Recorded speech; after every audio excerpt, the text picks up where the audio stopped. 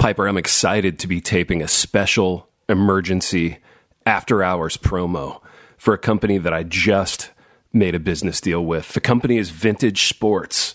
You can find them at vintagesports.com.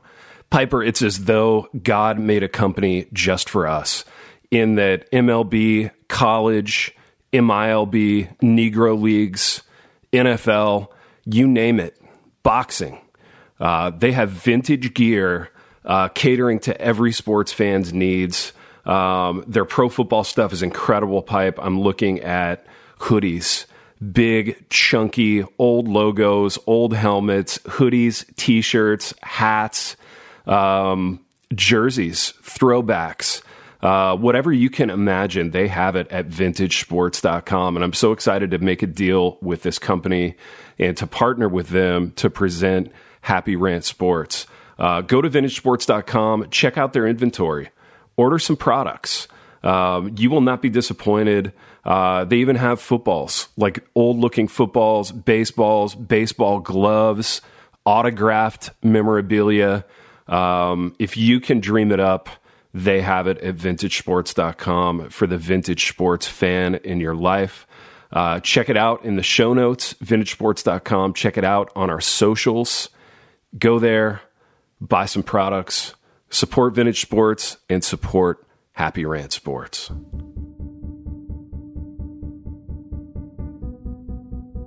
This is the Happy Rant Sports podcast, in which Ted Cluck and Barnabas Piper rant about old sports, new sports, sports books, sports movies, and anything else related to sports that they feel like. Enjoy.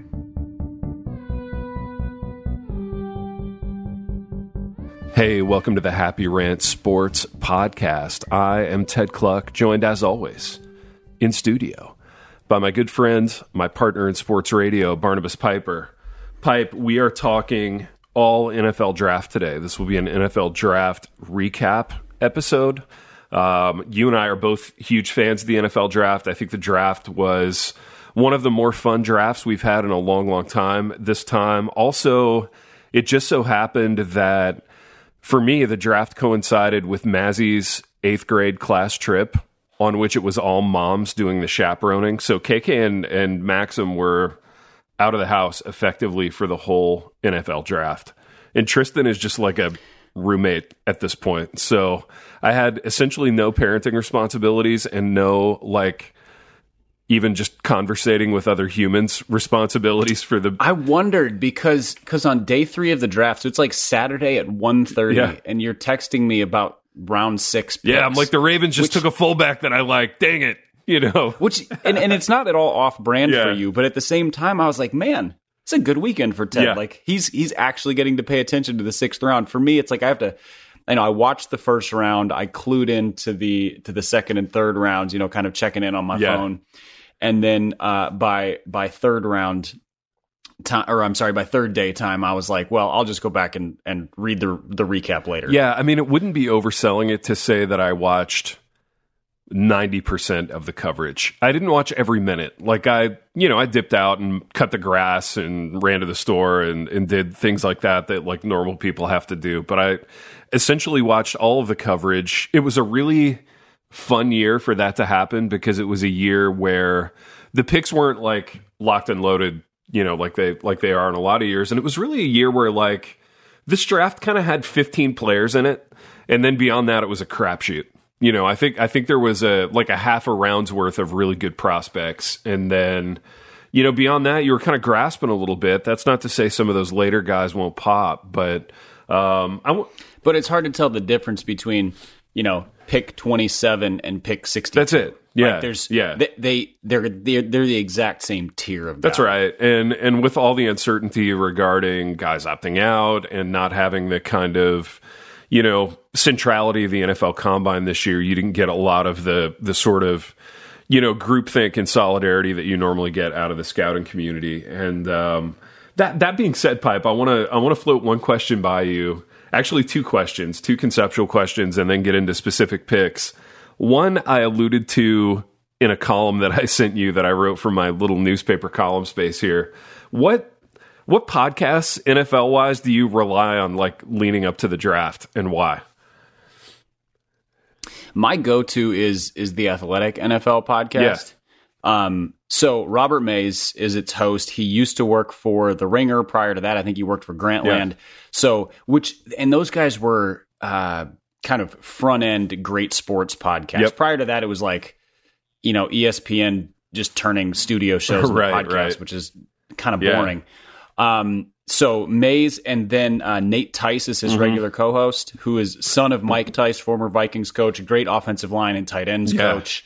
And so Nate grew up around the game and has been in scouting. The other one, and we've talked about this podcast a lot, is Move the Sticks. Yeah, I love Move the Sticks. Daniel Jeremiah and Bucky Brooks, because they're just pure scouting. And so my only complaint about that podcast is that they do everything quick. Yeah. It's all like 30-minute format. I would love 60 minutes of those guys kind of really digging in.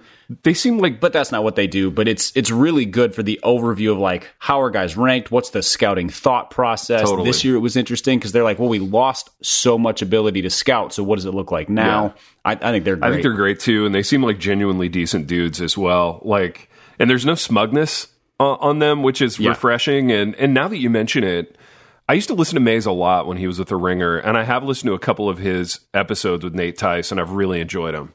Nate Tice really knows what he's talking about. I think Robert Mays is, I don't know if you're a basketball podcast guy, but he is to football very similar to what Zach Lowe is to basketball. I like Zach Lowe. I like Zach Lowe a lot. Yeah, where he's a nerd, but not the kind of nerd that takes the fun out of the game. The kind of nerd who gets like super geeked up about it. He loves line play. Yeah. He loves when guys succeed. So he's not kind of rooting against guys or having any of that ego or cynicism.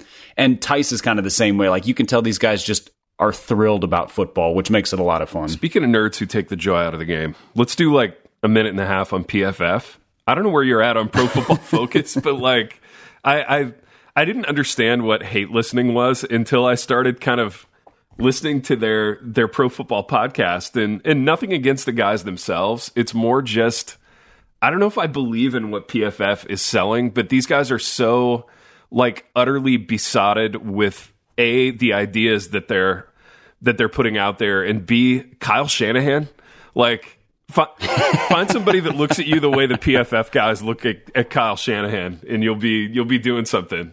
I mean, Shanahan's career record is like 31-36, and yet they look at this guy like he hangs the moon. It's really fascinating. And their hate. Go ahead. Yeah, it is fascinating because Shanahan. Just a second on Shanahan. I think he's a brilliant coach. Yeah. And anytime he's had an average or above average NFL quarterback, he has a great record. Yeah, he's good. Most of his career, he's had like C.J. Beathard as his starter, or that kind of thing. Well, and then there's his offensive coordinator years. He had some good years too, like with Atlanta and everything. But yeah, he's seen as this brilliant coach who just picked in the top 3. Right. Right. So it is a little bit weird, but I think systematically he's a great coach. Yeah, I think he's great. But like the PFF guys being so down on running backs and being so down on running the football and at any time during an NFL game, I mean, it's a weird thing that I don't agree with, and I really don't even like listening to it, but I do listen to those guys from time to time. But where I was going with that, and you know what's funny? Go. You know what Kyle Shanahan loves to do? Run the football. Run the wide zone. He's one of the only guys who invests deeply in fullbacks. Yeah, exactly. I was just going to say. Multiple tight ends. He loves big sets, and he's really creative running the ball, but he loves to run the ball. I know, and running the ball like allows him to pass the ball, and I will go to my grave defending that idea. And yet these guys are like, oh, I can't believe anyone runs the ball anymore.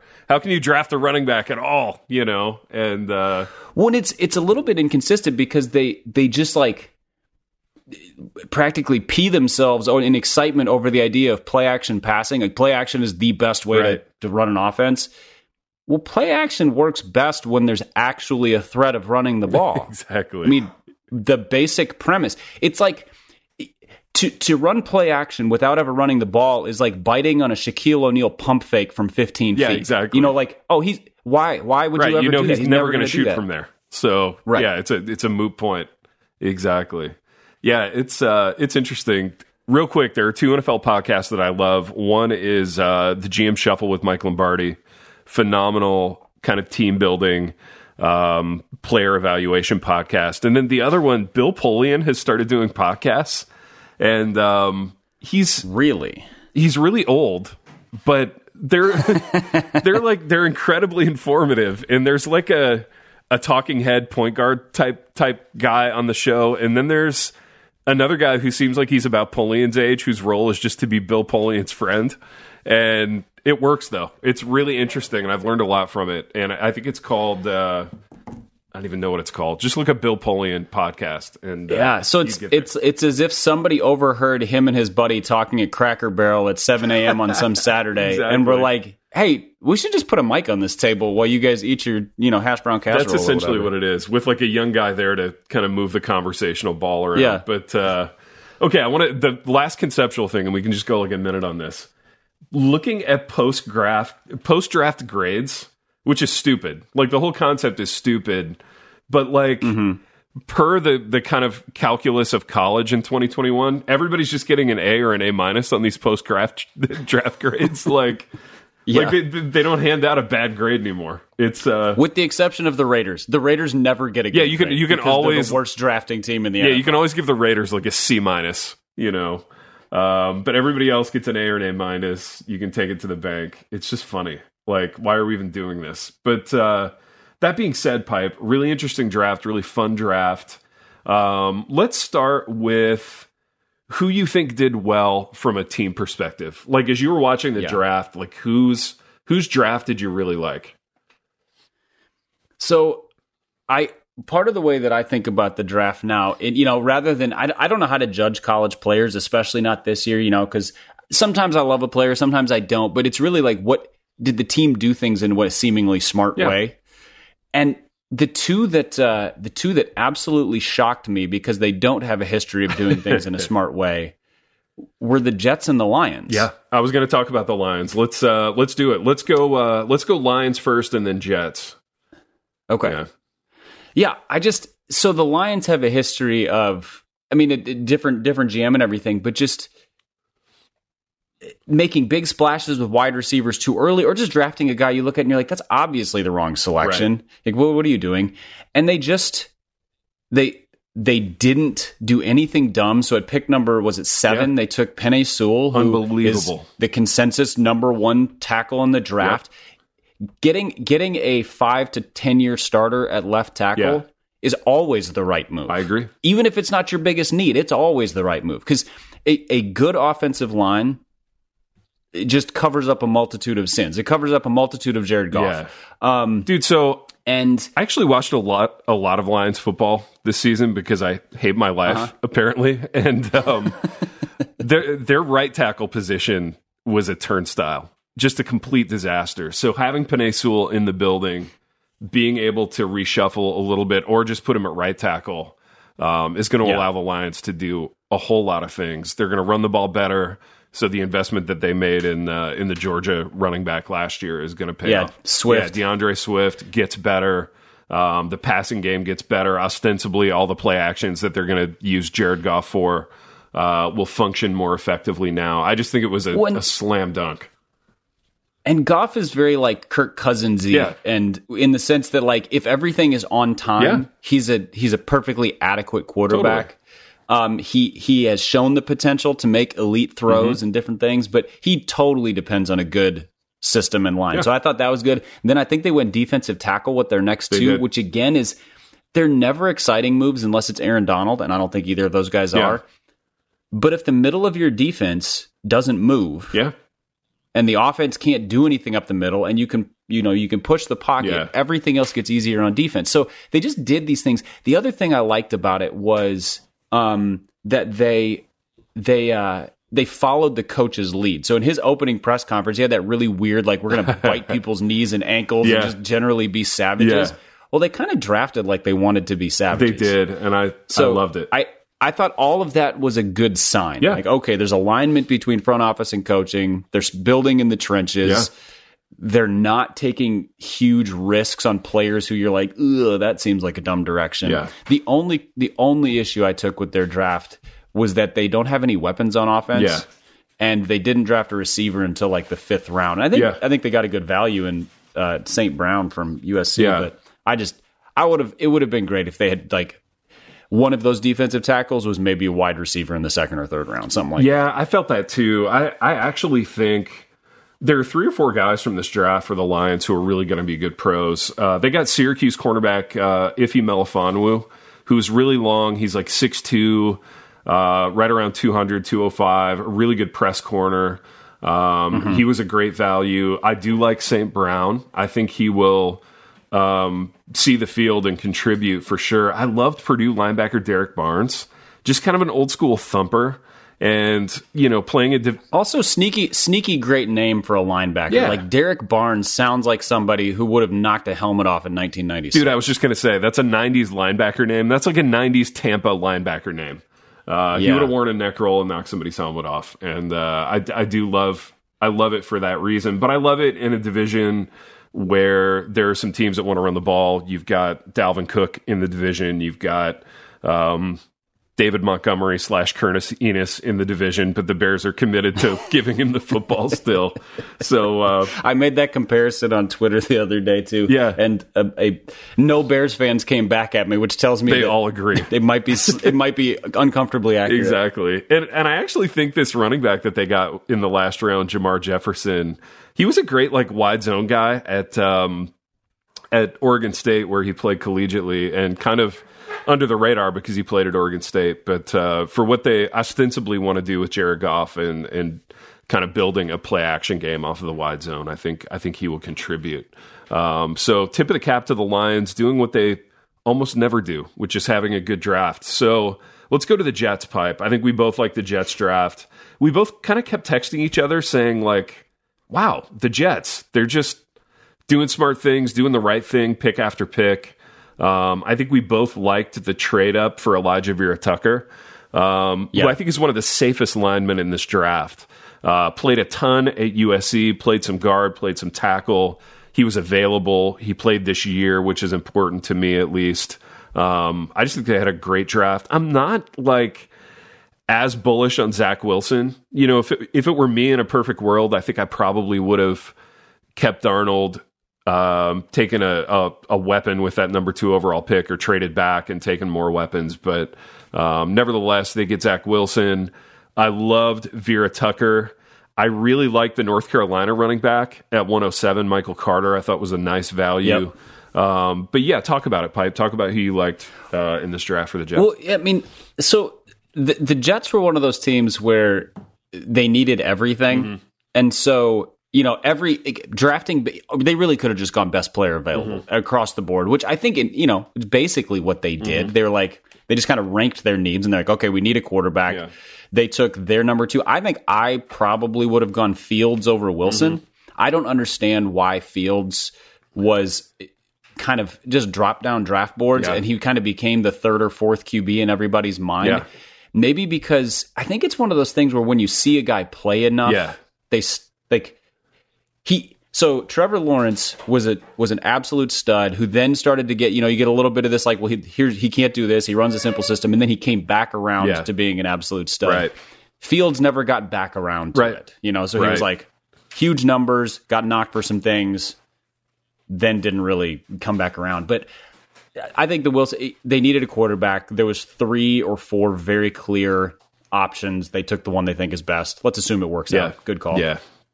I really liked the Vera Tucker pick and trade up because they have a young quarterback. Yeah.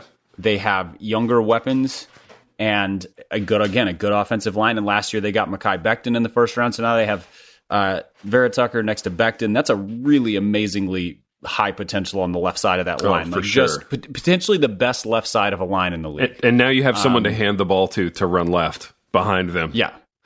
Who's not Frank Gore. And running, who's not, yes. I don't think Frank Gore can run more than 3.5 yards at this point. It's not just that he averages that, it's that's his peak. He just can only do that. Exactly. And then, who was it? Is it Elijah Moore? Yeah, Elijah Moore. Great value. I think that's, super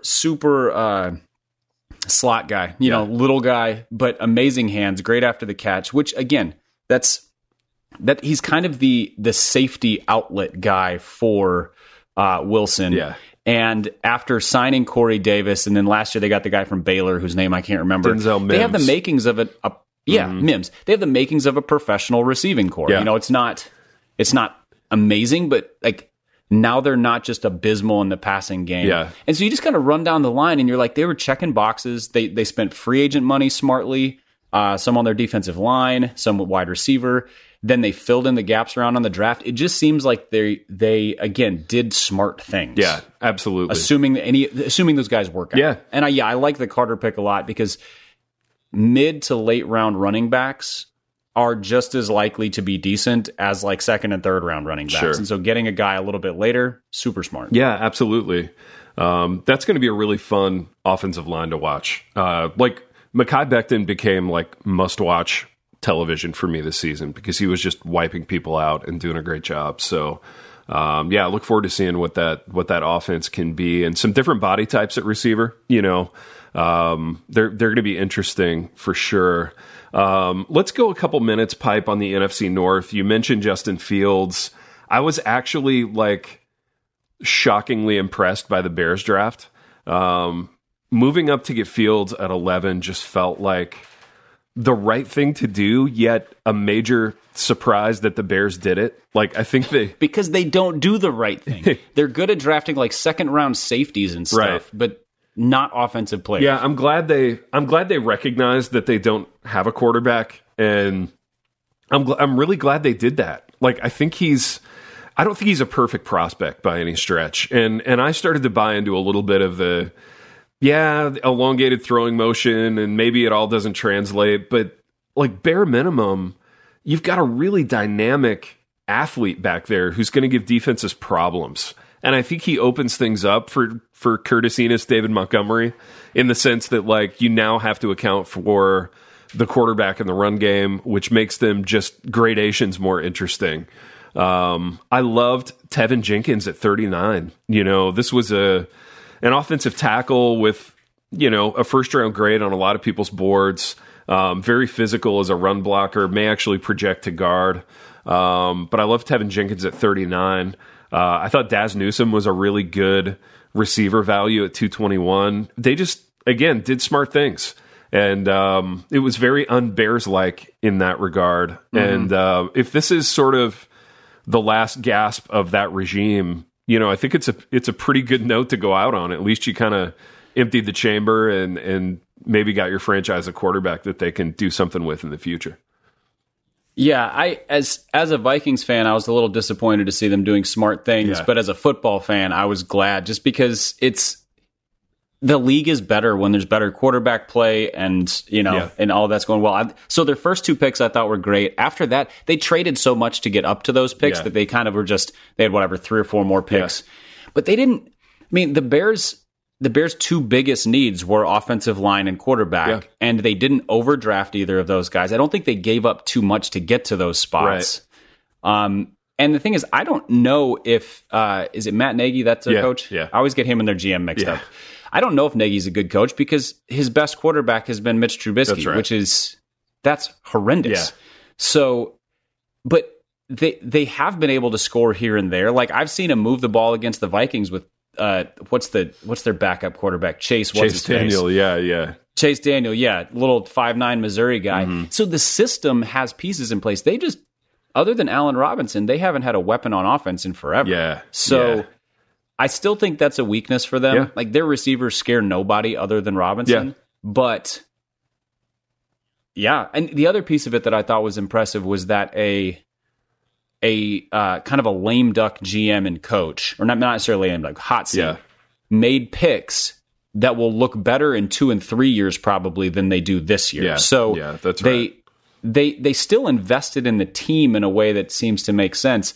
I was a little disconcerted by that because they don't normally make smart moves. And I thought they did. I think there's a scenario in which Nagy and the GM can keep their job, and that is like if the Bears go like 9-8, but they're just a sensationally fun watch, and if Fields keeps them in every game, and you kind of go out of the season feeling like, okay, that wasn't perfect. Maybe we missed the playoffs, but there's like unbelievable upside in a division where, Aaron Rodgers is in flux.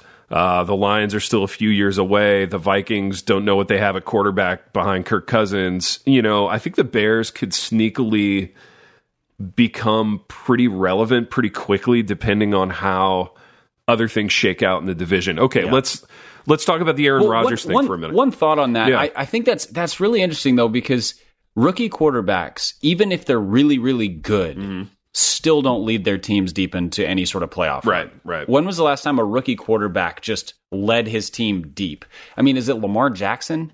I'm trying to think. I'm trying to think what he did. Even his if they have year. huge upside, it's always year 2 or later that happens. Yeah. Russell Wilson actually started pretty fast. I think I'd have to look up his PFR page. I think that's right. Yeah. But Russell Wilson was he was a tipping point for NFL teams where he fell to the third round for what? He's a first-round quarterback who fell to the third round because nobody knew what to do with a 5'11" guy. That's right. Yeah. But everything else about him, his traits, his all the tape on him, his success in college at two different major played conferences. A ton, all kinds of reps. Yeah, he started 50 games or something. Yep. And they just were he's too short. Yeah. And now that, Kyler Murray, Baker Mayfield, that's clearly no longer an issue. Right. So, yeah, he was kind of anomalous and then shifted the scouting perspective, I think. Yeah, absolutely. Okay, dude, let's hit this Aaron Rodgers thing for a minute. It just kind of in the broader context of the division, and then I want to get into what you thought the Vikings did well. Green Bay's draft, I think, was a little bit of a dumpster fire, although they got an A from NFL.com, so figure that one out. But the major story here is Rodgers kind of doing Rodgers things, which is being just extremely unlikable on the eve of the draft by dropping this bombshell that he wants out of Green Bay. What are your thoughts on that? Do you think it's realistic that he moves somewhere? If so, how and where does it happen? So I think this is interesting because I think it's realistic that he moves if somebody came to them with just a Godfather offer. Yeah. But what incentive do they have to move him other than somebody comes in and is okay, so I'm trying to think of a team like the Raiders. Yeah. So the Raiders come and they're we'll give you Derek Carr so that you have a starting quarterback, although maybe they don't want it because they did draft Jordan Love in the first round last year. Derek Carr and our next, 11 first-round picks or something. Right. And, and the Packers go, okay, maybe we'll do this. Yeah. But then the Packers immediately fall to second or third in the division at that point. Yeah. Yeah.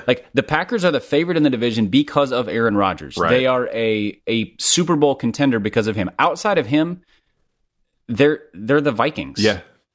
A potential playoff team who, if everything breaks right, might make the conference championship game. Yeah. And, Derek Carr is probably slightly better than Kirk Cousins, and Jordan Love is who the heck knows what. Exactly. He's not going to be Patrick Mahomes because Patrick Mahomes is generational. Exactly. And so, I don't know what incentive they have to move him. I think he's just swinging his leverage around to try to get the GM fired, which I think is a good move because I think the GM sucks. Yeah, I agree. And the Packers should be the best team in the NFC. Yeah. Yeah. But they draft like garbage. They do. Which, as a Vikings fan, I'm totally fine with. Exactly. As a football fan, it's abysmal to watch because I want to see the best players supported the best way possible. Yeah. I mean, I think you would have to, if you're the Packers, you would have to really become utterly convinced in your own mind that Rodgers will retire unless we trade him. And at that point, maybe you just let him retire, or maybe you look for that Godfather deal that you can't refuse, and you pull the trigger on it. But I saw a stat the other day, and I'm not going to get it exactly right, but I'm going to get it very close to right. And it was, so they looked at the top 10 or top 7 all-time passing touchdown leaders, and the number of their touchdowns thrown to first-round picks. Oh yeah, and Peyton Manning had threw 320 to first-round picks. Sure. Drew Brees and whatever down the line. Drew Brees threw fewer and so forth. Aaron Rodgers, you want to know how many touchdowns he's thrown to a first-round pick in his career? How many? 1. Wow. Who was the first-round pick? Well, that's the thing is, if it's only 1, it had to be a guy at the tail end of his career. Some random guy who they. Yeah. He may have caught the tail end of Bubba Franks and throwing him one touchdown pass or whatever. Yeah. One of the things you think about his receivers, like, yes, Devontae Adams is a top 3 or 4 receiver in the league. I think he was a 3rd round pick. He was, yeah. They've got a bunch of like 2nd round garbage on that roster. Right.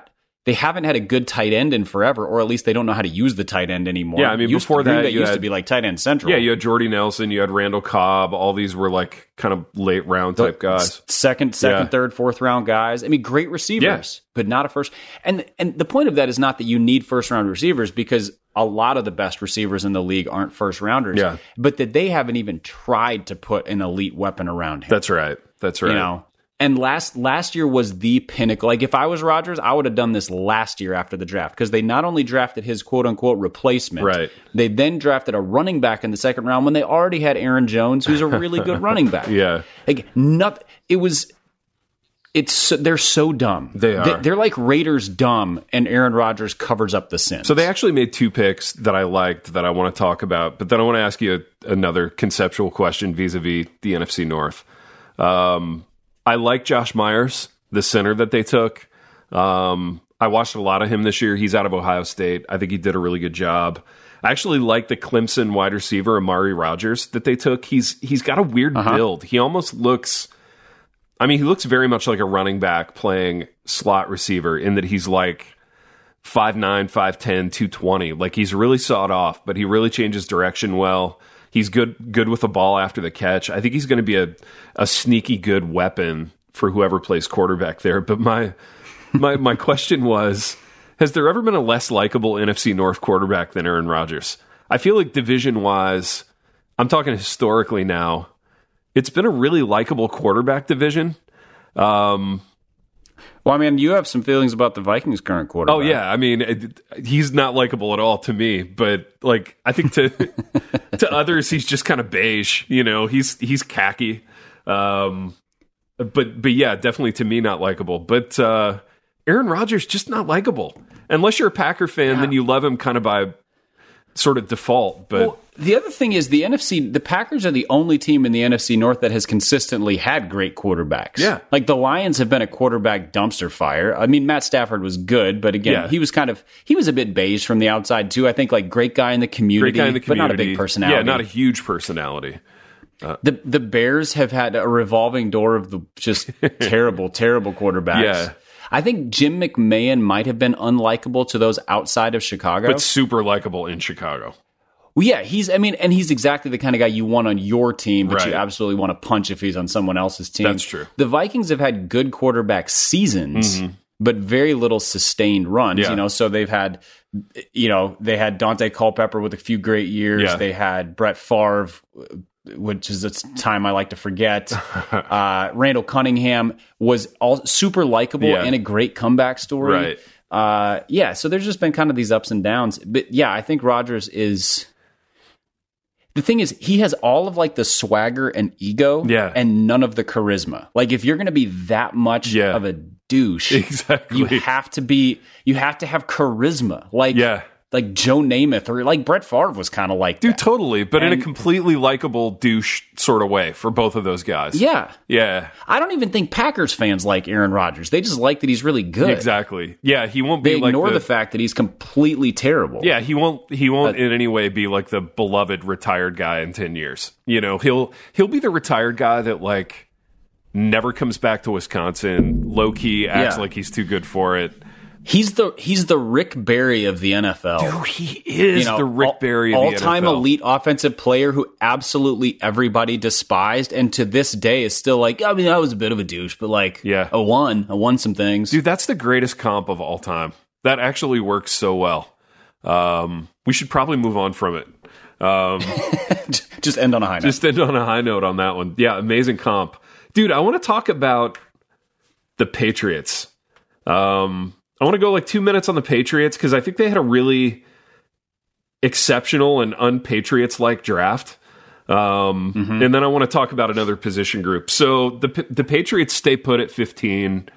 Like, and full disclosure, me and my kid, we're Pats fans. So we're watching this thing, completely talking ourselves into, Belichick's going to take a Division II pass rusher with 15. We had totally like convinced ourselves that all the good quarterbacks would be gone and or that Belichick would do something crazy.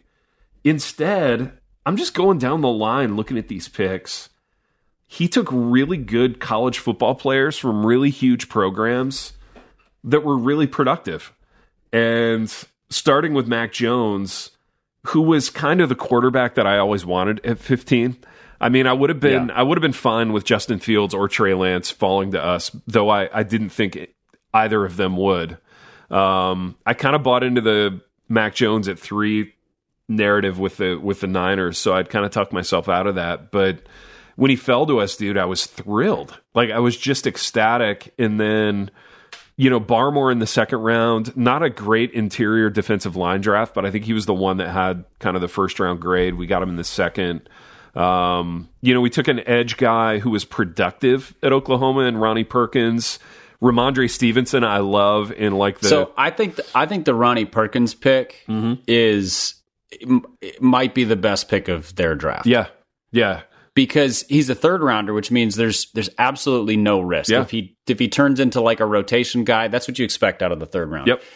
But Belichick is known for putting defensive players who are good at a couple things in a position to be really productive. Absolutely. And there's always a sneaky pass rusher on that team. Yeah. And the reason, and also I was really mad the Vikings passed on him because the Vikings took a guy from Pitt whose name I can't remember right now because nobody's ever heard of him, who was a good college player, but a bit more of an upside guy with Perkins on the board. And I was just like, Perkins is one of the better edge rushers in this draft. And so I think this probably is the best value pick of their draft. And I don't disagree about Mac Jones or Barmore. I like that pick. No, I like the pick a lot, dude. And I like that he was productive in a conference where the ball comes out really quick.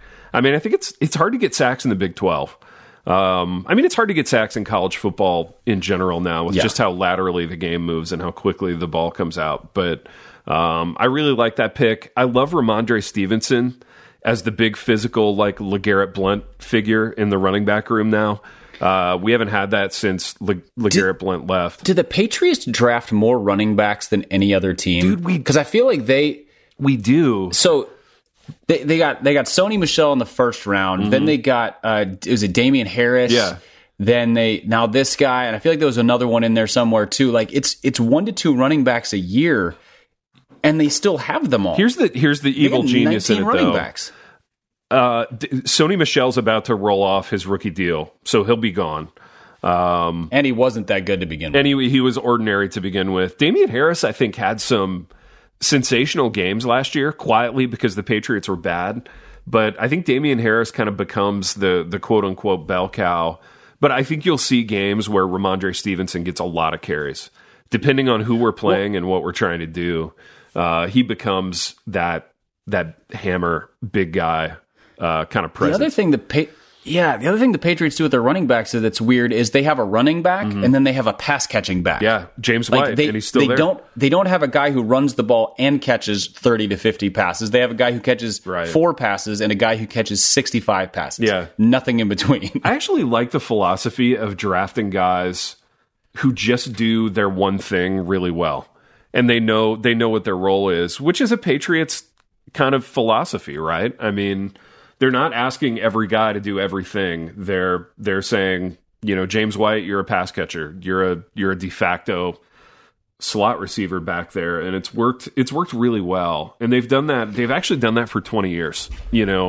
I mean, Corey Dillon that worked really well with Tom Brady. It's no other team in the league does it like that, and no other team in the league has Tom Brady. Yeah. Because the thing is, when you line up against the Patriots and you see James White back there, you go, "Oh, it's a passing down." Yeah, yeah. When you see Damian Harris or LeGarrette Blount, you're like, "Oh, it's a running down." No, they can go play action off that, whatever. But they just, it limits what the defense has to do. So unless the quarterback is near perfection, I think it actually is a hindrance. It can be. It's just, yeah.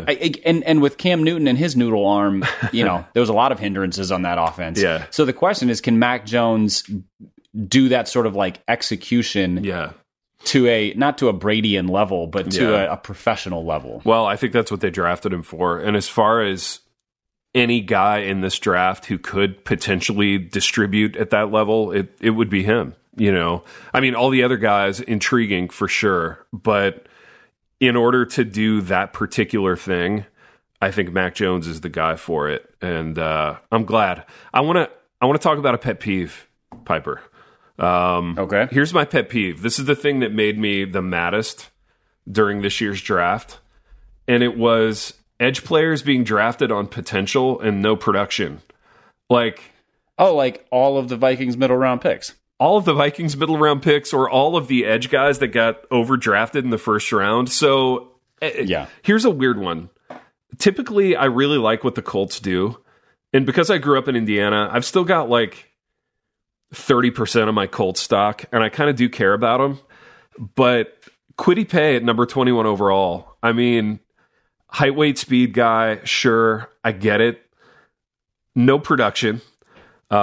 Jason Owe went in the first round, the Penn State guy, no production. The guy who actually got all the sacks. Literally no production. Yeah, literally no production.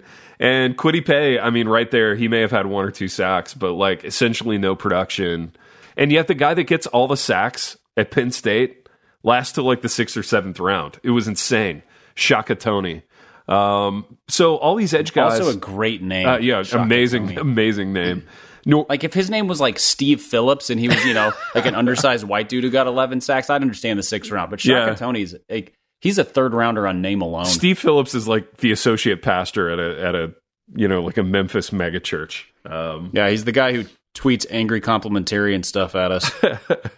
Yeah, so I'm angry about the drafting of these edge guys, and I think the Colts had a terrible draft. Which is strange because they have been one of the smart teams. They've been great, and I think they had a pretty good offseason, but I don't understand them not taking a tackle at 21 in a pretty good tackle year. I'm so glad they didn't, because it left him for the Vikings at 23. There you go. And when they took Kwity Paye, it was one of the only times during the draft that I cheered out loud. Oh, sure. Of course, that's great. I was so thrilled that he was still because then you get Darisaw, which is what you needed. So it all worked out. But do you have thoughts on that, or is that just like a stupid pet peeve of mine? I don't think it's a stupid pet peeve. I do think that there's a long history of really productive college pass rushers who don't translate to the pros. Right. And so, but there's an equally long litany of unproductive college pass rushers who remain unproductive in the pros. Yes.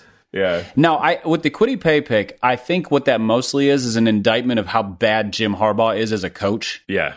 Like nobody's productive at Michigan these days. Mm-hmm.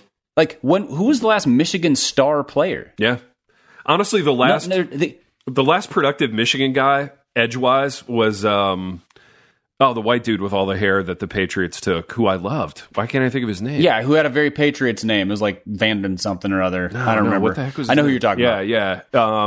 But actually, Rashawn Gary, not terribly productive there, has been serviceable for the Packers. Yeah, he was like a 6 or 7 sack guy last year. Still, and he can set the edge on the run. Sure. And when the Packers took him fairly high, he was a 1st or 2nd round pick. I laughed. I was like, "This is awesome." Dude, I laughed too. I thought that was a guy who can't do anything. I thought that was a garbage pick, and he's actually been better than I thought. Chase Winovich was the edge guy who we loved at Michigan. But yeah, you're right. Like that's. I mean, even like. So wide receivers, running backs, right. Defensive backs. Like Michigan's had a bunch of high draft picks. None of those guys dominated in college. Right. It's just so Harbaugh can still recruit. He can't coach for anything apparently, and the NFL teams are like, okay, fine, we can coach these guys up. Which there's a decent chance they can. Yeah. I think the Vikings are a little drunk on power when it comes to that, because they took Danielle Hunter in the 4th round a few years ago, and he has become, when healthy, one of the best edge rushers in the league. Right. And so now they just think if we can find a 6'5", 260-pound guy with elite athletic traits, we can do the same thing again. Yeah, exactly. So let's talk Vikings. Yeah. Okay. Yeah. I like the Darisaw pick. He wasn't my favorite tackle in the league or in the draft this year, but he was the right pick there at 23 for you guys. Yeah. Do you want to say anything about Darisaw before we move on to Kellen Mond? It was the obvious pick. It was one of those that's like, and the fact, if they had drafted him at 14, I would have kind of been like, ugh, fine. But moving back to 23, And getting him feels better, Yeah. Because they picked up some extra third-round picks. He doesn't feel like an overdraft. Yeah. They needed a left tackle, something fierce, so I feel good about it. No, I like it. You should feel good about it. Kellen Mond. I had a lot of Kellen Mond stock going into the draft. He was kind of my... Really? Yeah, he was my, like, mid-round project, sneaky upside quarterback that not enough people were talking about, I think. And I think Chris Sims loved him, but that was kind of it. He played a ton, dude, in the SEC. Yeah. And he played pretty well.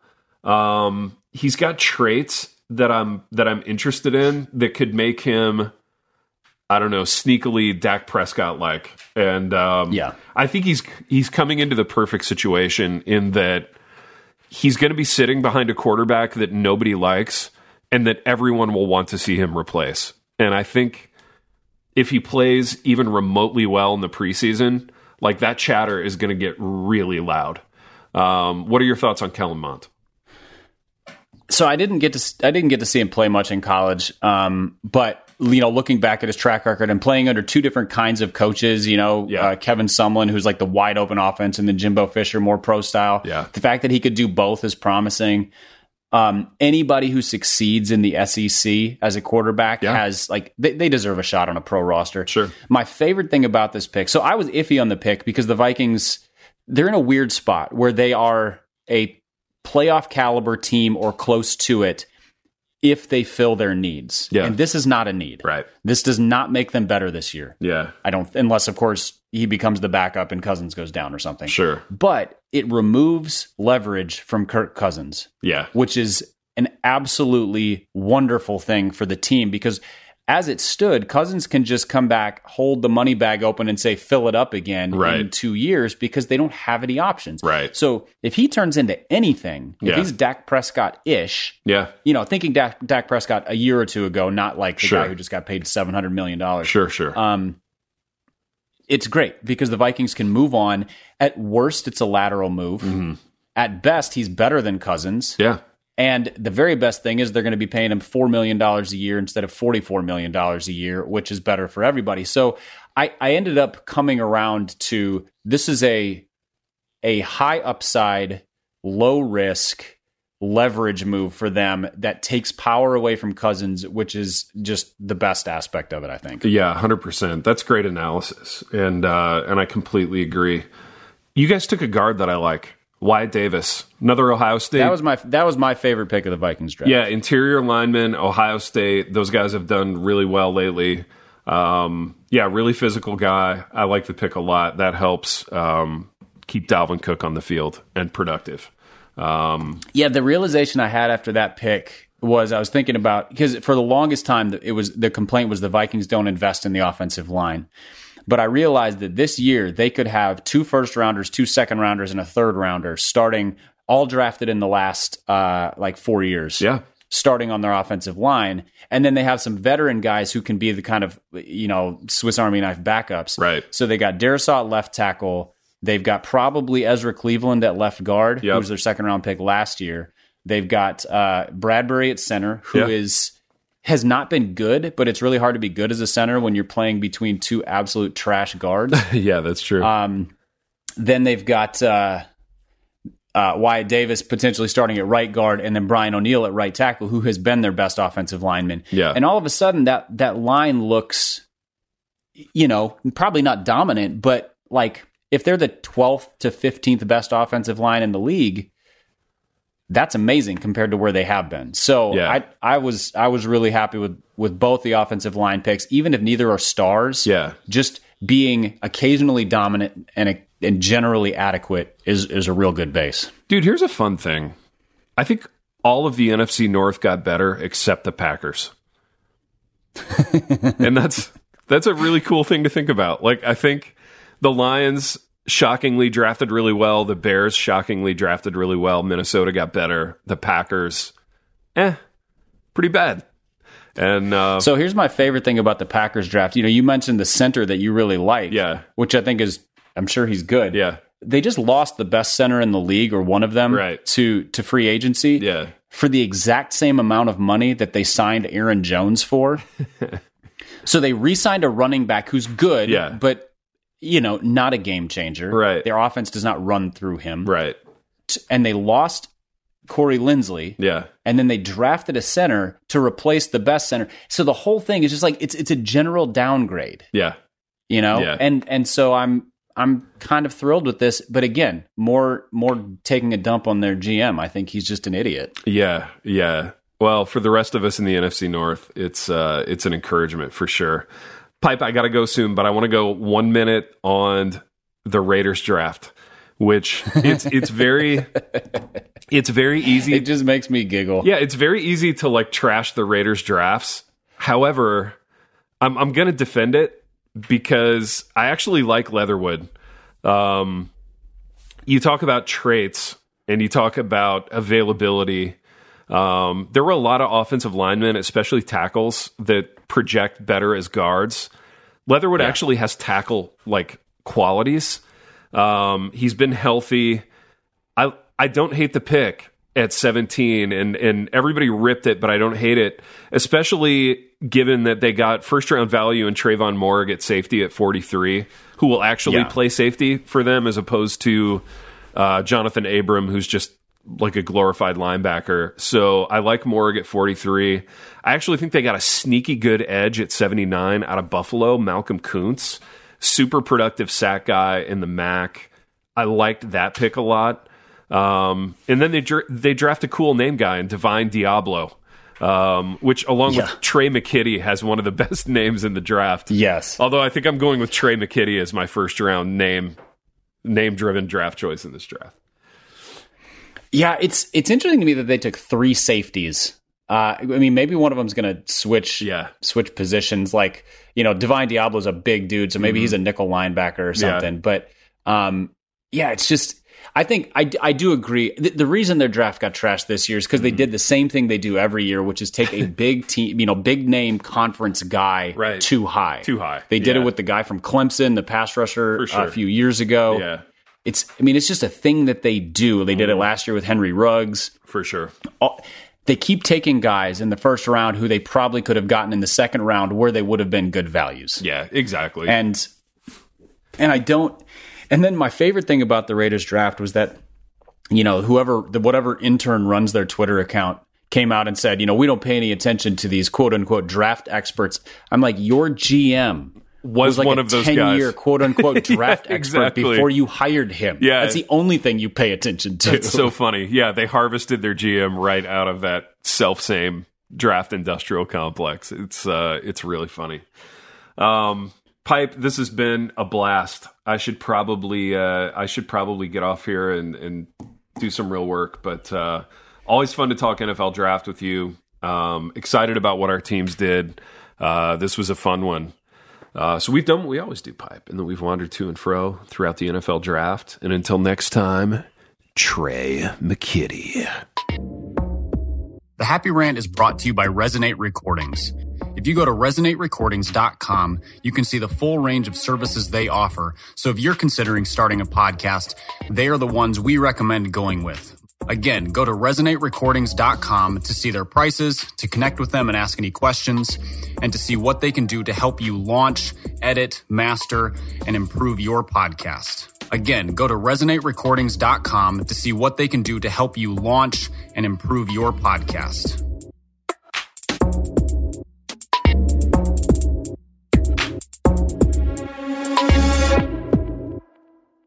You're fearfully and wonderfully made. God looks at your heart, not your jean size. Do you know the verses, yet still stress over your body? Oh, I get it. I was raised in church, but I struggled with food, eating disorders, and my body for decades. I'm Heather Creekmore, host of the Compared to You podcast, where we talk about all things body image and comparison from a biblical perspective. We get real about the pressure to focus on appearance in a culture where looks seem to matter most. Whether you're wrestling wrinkles or battling the scale, Compared to You is the show for you. You'll laugh a little and be encouraged a lot. If you're ready to stop comparing and start living, visit lifeaudio.com to listen and subscribe.